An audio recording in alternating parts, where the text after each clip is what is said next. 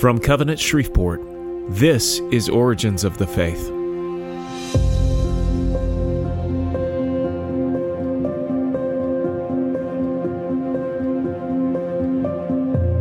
Chapter 6, The Rule of Books, Formation of the Bible.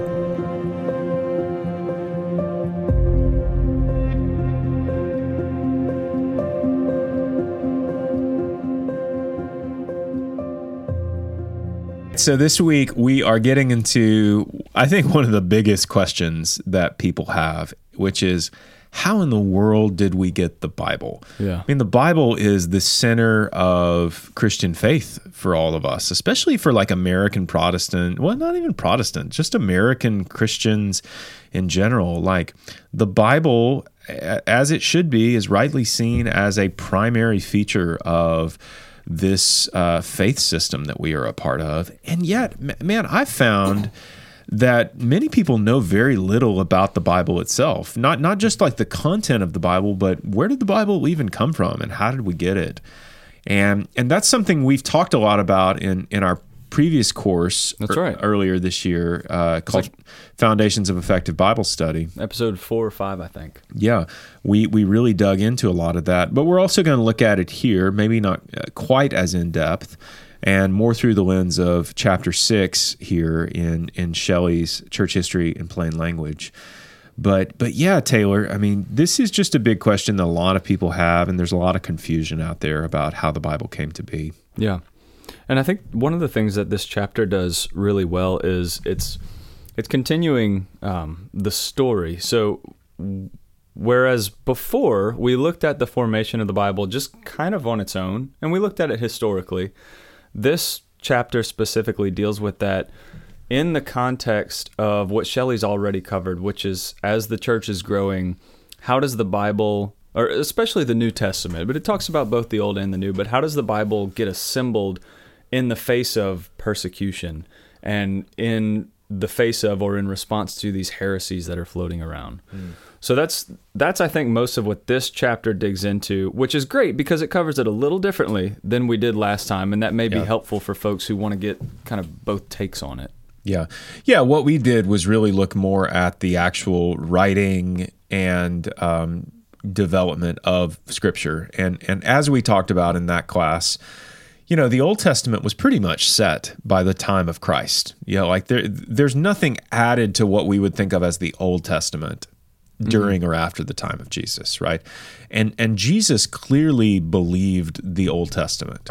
He clearly believed the Hebrew Scriptures, which we sometimes call the Tanakh. And the Hebrew Scriptures primarily made up of 3 different sections. You have the Torah, which are the first 5 books of our Bible. You have what's called the writings, and then you have the prophets. And those are the 3 sections. And the prophets include what you would expect to some extent, but there are also a few books that are not included in there, like Daniel primarily. And that's included in kind of the grab bag of the Old Testament, which are the writings, or what's called the Nevi'im as well. And that includes the poetical literature, like the Psalms and Proverbs and Song of Songs, and then random books like Esther are also a part of the writings as well. I think you maybe flipped it. I flipped it? Ketuvim, I'm sorry. Thank you. Okay. The Nevi'im are the prophets. Yes. Thank you, Taylor. I'm here for you. But yeah, so all of that's pretty much set in stone, and yet during the time in between the end of the Old Testament and the beginning of the New Testament, those scrolls are translated into Greek from the original Hebrew, and that's what the people in Jesus's day have the most access to, it seems. It's these Greek translations of the Hebrew Scriptures, which are known as the Septuagint. And the Septuagint also included a collection of books that we'll talk about a little bit today, known as the Apocrypha. Yeah. And so that's a big question that people have is what exactly is the Apocrypha? So then the question really becomes the New Testament. Where did the New Testament come from? Who wrote it? How did we get it? And how did these books become, quote unquote, Holy Scripture? Yeah. So is that a good flyover? I think so. Yeah, that covers a couple of the things that I was going to mention, but Yeah. maybe we'll probably go over them again anyway. Yeah. But so Shelley kind of starts off this chapter by noting a shift in the methods that Christians are being persecuted. So it goes from the people to the books. So while the people are being persecuted, but the church is still just exploding across the Roman Empire, the next obvious solution is let's just burn all the books. Let's find their scriptures and get rid of them. Which that's such a common thing, isn't it? It like is, just yeah. throughout human history. If we can get rid of these books, these nosy people will just stop believing it. Fahrenheit 451. That's right. Anybody? Yeah. Yeah. Yeah, you're right. So over time, this spread of Christianity was aided by having all of these books around that spoke about Jesus as Lord and then commanded people who followed him to act like it. So we noted in the last chapter that Catholic Christianity is what became orthodoxy. Orthodox belief was biblical, and so then it begs the question, what is the Bible and how did we get it? You mentioned the two testaments or covenants, or really just promises. And again, this is stuff that we've talked about, I know. But we have the Old Testament that records God's promise in his relationship with the Hebrew people, but explicit throughout all of that text is the thought that that promise to Israel was always meant to lead to the redemption of all nations. So on the heels of that, we get the New Testament, which is beginning to be written. That was a weird one to work through. It's beginning to be written right after Jesus' life and ministry. Right. And so we have a continuation of the story. This isn't something new. This isn't something wholly different. It's a continuation of the exact same story. We believe this as Christians, namely because Jesus believed it. And so this is something that we see, and Shelley mentions this in John chapter 10 and Luke chapter 24. I know you talked about this the other day as well, I think, on the road to Emmaus. Mm-hmm. If Jesus is willing to say that the law, the prophets, and the writing all spoke to him, then we as Christians should be willing to believe that the law, the prophets, and the writing all spoke to him. And so that's why the Old Testament continues having importance for the Christian church. And then again, the questions would be, how did we get it? So how did we get the old? How did we get the new? And you're right, the Old Testament had been pretty well codified. Nobody was really messing with it. And the thing that Shelley points out, and this was very helpful for me, because the Apocrypha is a huge issue for some folks. Right. I grew up in the Roman Catholic Church, so I knew about it. But even folks who don't know a ton about it know what it is and know that there are these other books. And if you've ever picked up a Bible somewhere and went, what are these books? Yeah. Who's Sirach? Who's Tobit? Yeah. It's it could be something you've run across at some point in time. Mm-hmm. And so Shelley attributes this mainly to what you mentioned, which is cultural differences. Mm-hmm. So before the time of Jesus, as all this Greek culture is spreading through the Roman Empire, that's when these Hellenists, as we mentioned before, converting to Judaism. They've got two choices. You're going to learn what's increasingly becoming an outdated language, that is Hebrew, and read the Tanakh, or you're going to copy the Hebrew scriptures into the lingua franca throughout much of the Roman Empire, which is the Greek language. Mm. And so in doing this, because obviously that's what folks opted for, is let's get this thing in our own language. Let's get it in Greek.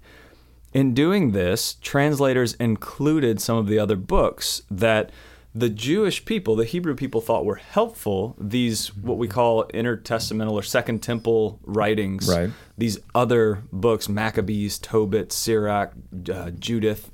And intertestamental means that they were written in that 400-year period in between the Old Testament and the New Testament. That's right. It's the intertestamental period. Yeah. So you end the book of Malachi, and then you have this silence of divine prophecy. But you do have the Apocrypha that's written here. And these are thought of as helpful books. I don't think anybody none of the Jewish people were decrying these as heresy or anything like that. They just weren't divinely inspired. Mm-hmm. And that was universally accepted among the Palestinian Jewish people. Mm-hmm. So when those books get copied into Greek as kind of some extra helpful resources, you end up with what you call the Palestinian canon, which is our Tanakh, our Old Testament, and what the Protestant church is going to be most familiar with, and the Alexandrian canon.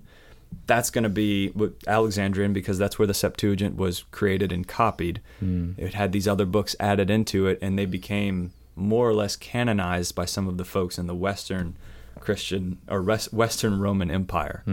That might be kind of a tricky flyover of this, but basically that's where the Apocrypha, it was always there. It's not like it just popped up somewhere. It wasn't just written and added in the 1600s. These were books that had been around and had been helpful for the Jewish people for a long time. But what you're getting at is that they were never universally agreed upon as being Holy Scripture. They were never recognized in the Tanakh, the Jewish Scripture. Yeah.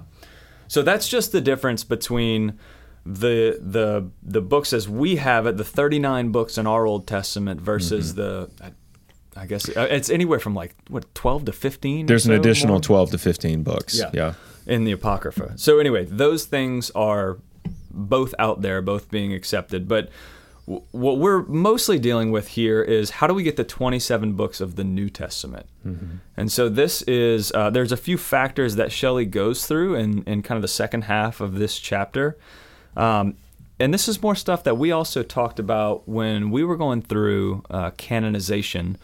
What denoted a book as being part of the canon? And the three things that Shelley really points out are these books are self-evidencing or transformational for people.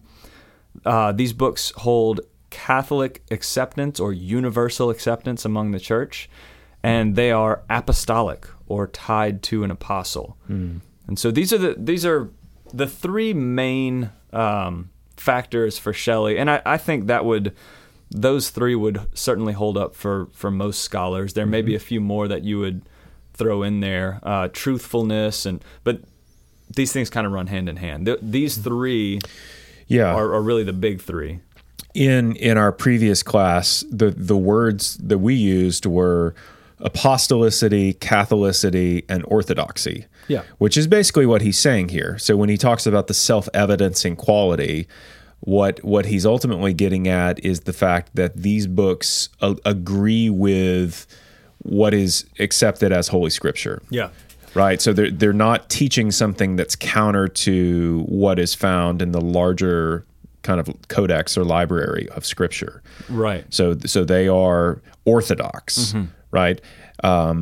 They are Catholic in that what ultimately come to be the books of the New Testament are accepted by the whole universal church, the whole Catholic Church, as being Holy Scripture. Yeah. Which is why the Apocrypha is not included, because the whole Catholic Church does not agree. That's right. That those books are inspired by God.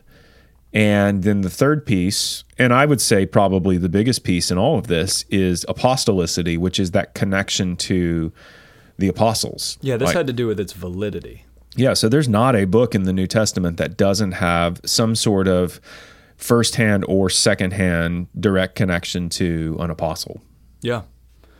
Yeah, and of these three, I think the biggest one for me, especially since we had already talked at length about Catholicity and apostolicity. Yes. Apostolicness. You don't use that word all the time? Yeah, man, 12 times today. Everyday conversation? Right. So the biggest one for me was the self-evidencing quality, because Shelley takes it a step beyond just being orthodox. So these books were more than just true, because there were other books written in this time that were also true, and it much like the Old Testament Apocrypha, there are letters and books written in the first few centuries that are true and helpful, that do not rise to the category of canonization in the New Testament. And the part of that formula that Shelley really digs into is its transformational quality. He mentions that these books are divinely inspired, one, because they often make that claim in the text, but two, he says these books that are truly the Word of God carry a uniqueness and have always exercised a transforming power upon the lives of many who read them. Then he goes into the story of Justin Martyr, who in the first couple centuries was scouring philosophical and religious texts for truth before finally reading the Christian scripture and developing faith. So this self-evidencing quality, the transformational component of this, it may be the least objective, like it's the least empirical to say this book is transformational and this one isn't. But over time, I think for anyone who's been a Christian for some time and who has read through these things, you can see exactly what that idea is. Mm-hmm. Yeah, absolutely. And you're right on in saying that there are, I guess the New Testament canon, which by the way is just the word we use to describe the combined books, the corpus of all of these books together is the canon, canon. That it's at least like 250 AD before there is, to our knowledge, a list of the books that are in our New Testament today. And I believe it's the church father Origen who has that list in like 250 AD. Yeah, and I think there's partial lists maybe before it. There are other lists, yeah. Then it's like 350 AD when the church father Athanasius has that same list. And so sometimes the New Testament, you will hear it referred to as the Athanasian canon, because it was the list of books that he considered to be Holy Scripture. And Athanasius is a significant figure in the church in the 300s and plays a big role in things like the Council of Nicaea as well. But it takes time. It takes several hundred years for the New Testament canon to be agreed upon by the church. And there's not really a moment where there's like a church council or something where they vote on all of these books or something. We got to do this canon thing now. Yeah, my sense is in a very organic way. It's not like the church forms some kind of committee to figure out, hey, which books are Holy Scripture and which aren't. But that just in a very organic way, as local churches interacted with these books, they put greater stock in the ones that had connections to the apostles. They put greater stock in the ones that seemed to be helpful in the life of the church, and they put greater stock in the ones that seemed to be teaching orthodox Christian faith. And over time, those books become the New Testament canon. Yeah. But you're right on in saying there are a lot of other books that are out there as well. There's a whole collection that are known as the Apostolic Fathers, which are writings from basically that first generation after the apostles. So we've talked about somebody like Polycarp, and there's Ignatius and people like that who are writing during that time period. Justin Martyr is one of those. Yeah. The Didache, which we've talked about, is a work that would fall into that Apostolic Fathers camp. It's something that the church generally viewed as being a good, helpful book, but it didn't rise to the level of Holy Scripture. Yeah. But that doesn't, and this is true with the Apocrypha as well, it doesn't mean they're bad. Like, it doesn't mean they're evil books. It doesn't mean they're heretical books, even though there are some things in there that are, I think, a bit suspect. So I think that's just important for people to remember. Yeah.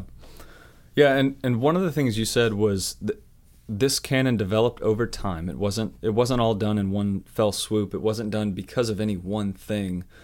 But Shelley does point out, so while the canon would have just been decided upon by the church as it developed its doctrine from Orthodox belief and the different practices, it was sped up. The process was sped up a little bit by the presence of heresies. And so we can jump right back into almost expanding a little bit on the last chapter, but with some new guys. Right. Yeah, some new faces show up on top of Gnosticism, Docetism, and the Ebionite heresies that we talked about. And those faces are Marcion and Montanus. I want to say Montanus. You want to get Western with that one.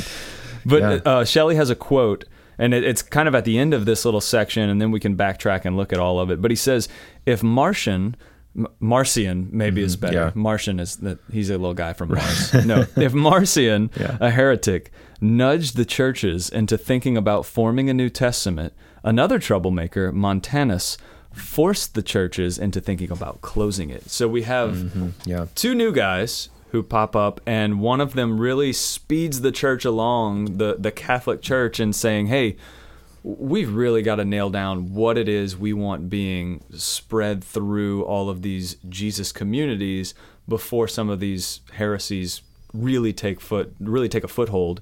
And then at the end of it, Montanus shows up, and the church reacts again and saying, okay, we've got to stop anybody from claiming an addition to Scripture. So Marcion is a guy who believes in a clear distinction between the Old and New Testaments. Right. And this is based on his picture of God. So he says the Old Testament God's only concerned for the Jewish people, and he has wrath for everyone else.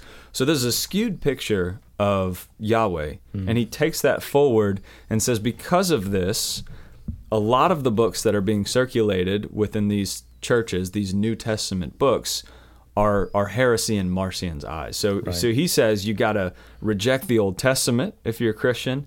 And then he says that you need to get rid of any of the books that seem to favor the Jewish people, which leaves him with apparently part of Luke's gospel and like a handful of Paul's letters. Yeah. Which is nuts. Yeah. But the church's response here is condemn his actions, condemn Marcion's actions, double down on the importance of the Old Testament. And this I love because it explains something that I think you and I had even talked about before. Order the New Testament in a way that bridged the gospel accounts with Paul's writings. And that natural bridge was Luke's book of Acts. Right. And so it's almost like they took one of Marcion's claims, and not to say that this is the only reason that Luke Acts is interrupted by John in our right, listing. Because just so everybody knows, the Gospel of Luke and the Book of Acts were both written by the same person, and were probably originally meant to be together as sort of not necessarily one book, but one kind of compendium. Luke, Acts, and yet they get separated by John's Gospel in our New Testament. Yeah, and so one of the things. I guess there's a couple things going on. One is let's keep the synoptic gospels together, Matthew, Mark, and Luke. Yep. John comes after them, but then by using the other half of Luke's writings, Acts, to flow straight into Paul's writings, which are more or less ordered longest to shortest. Yeah. By using that bridge, the church fought against Marcion's claims right to his face. By using his favorite author, he would only accept Luke, and then a couple of Paul's letters, they just put all that right there at the beginning of the canon and said, these are the books. Yeah. So I like that was their way of combating this, what was a heresy, but was essentially just kind of like Jefferson taking the penknife to not just the gospel, but to all of the Bible and picking the parts you like. Yeah, so Thomas Jefferson is famous for, he was not a Christian. Thomas Jefferson was a deist in that he believed in a creator God, but he believed in a creator God who was like removed from creation. Yeah. And he was a proud deist. And so he appreciated, as many people have throughout human history, I think Shelley mentioned Gandhi in the last chapter, appreciated certain parts of Jesus, appreciated certain parts of Jesus's like ethical teaching, and this idea of loving other people. I think that's something that a lot of people can get on board with. Jefferson took issue with anything remotely supernatural in the gospel accounts. And so if you go to I think it's in the Smithsonian today, if you go to Smithsonian, they have something called the Jefferson Bible, which was Jefferson's personal, it's kind of a notebook, but he basically took a razor blade to the New Testament and cut out anything that was remotely supernatural and, got rid of it and kept the things that are more sort of like the ethical, moral teaching of Jesus. Yeah. So you might say he was an Ebionite. Yeah, in a way. He's just kind of creating his own thing. He's humanizing Jesus and removing his divinity. And yeah, that's one of the things that you see with all of this. Even today, there's just nothing new under the sun anymore. Like Christianity has seen just about every possible heretical teaching that could pop up, and even things that pop up today that seem new are really just a version of things that have come before. So what Marcion is doing here is essentially sort of a proto-Gnostic thing, right? Like he kind of claims to have secret knowledge, and that secret knowledge is the God of the Old Testament is different from the God of the New Testament. Yeah.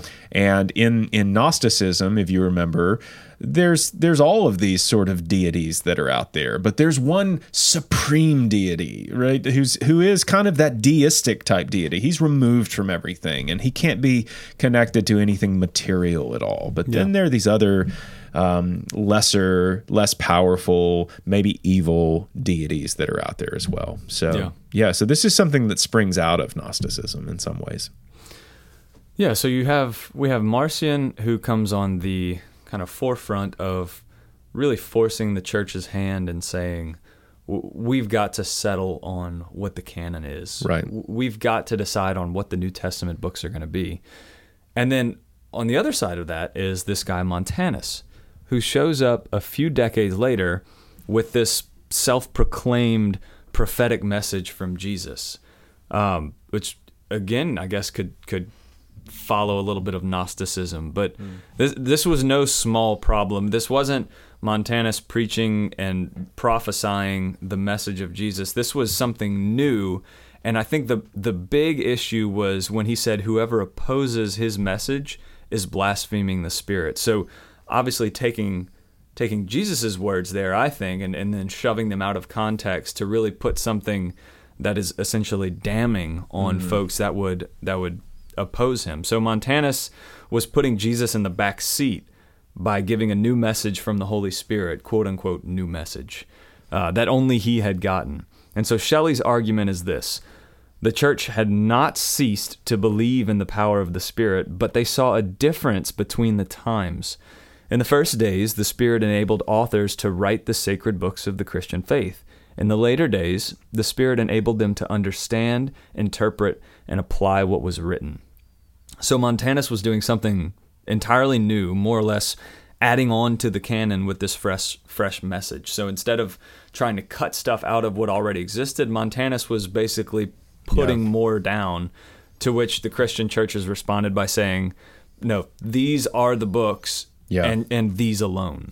One thing I think it's important to remember here is that these are not just individual people who are teaching these heretical things. There are movements forming around them. Like Shelley mentions with Marcion, I mean, there are Marcionite churches that start popping up that are kind of being built around his ideology. The same kind of thing happens with Montanus as well, and so, or Montanus. And so the church has to respond, not just because there's one crazy person saying crazy things, but because people are coming to also believe those same things, and it's becoming a movement of sorts. Yeah. Man, I just heard you say Montanus, and I want to go back and like re-record everything I just said, because now I'm realizing Montanus sounds so silly. No. I'm so glad you're here. Montanus is definitely the way that should be pronounced. I think you can go either way. Nah. Montanus. No, I took Greek. I should know better. If your name, if it was your last name, it would be Montanus. You would be Taylor Montanus. Yeah. Oh, absolutely. That's my Anchorman name. But anyway, that's where we land at the end of this chapter is really settling on the canon. The Old Testament canon, as we mentioned, was pretty well settled. There are some differences, though not necessarily debated. The New Testament canon was not necessarily up for grabs either, but it hadn't been codified until some of these folks start popping out of the woodworks and really gaining traction in some of the heresies that they have. So the response to guys like Marcion and Montanus is to settle on the canon. Yeah.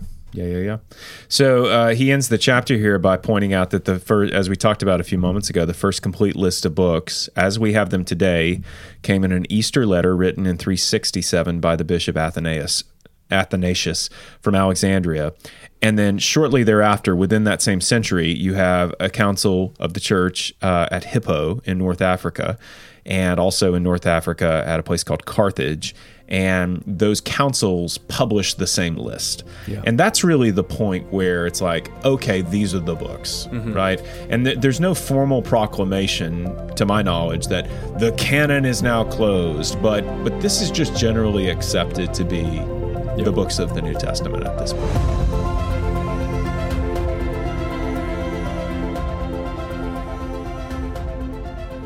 This is Taylor Montanus signing off. Signing off.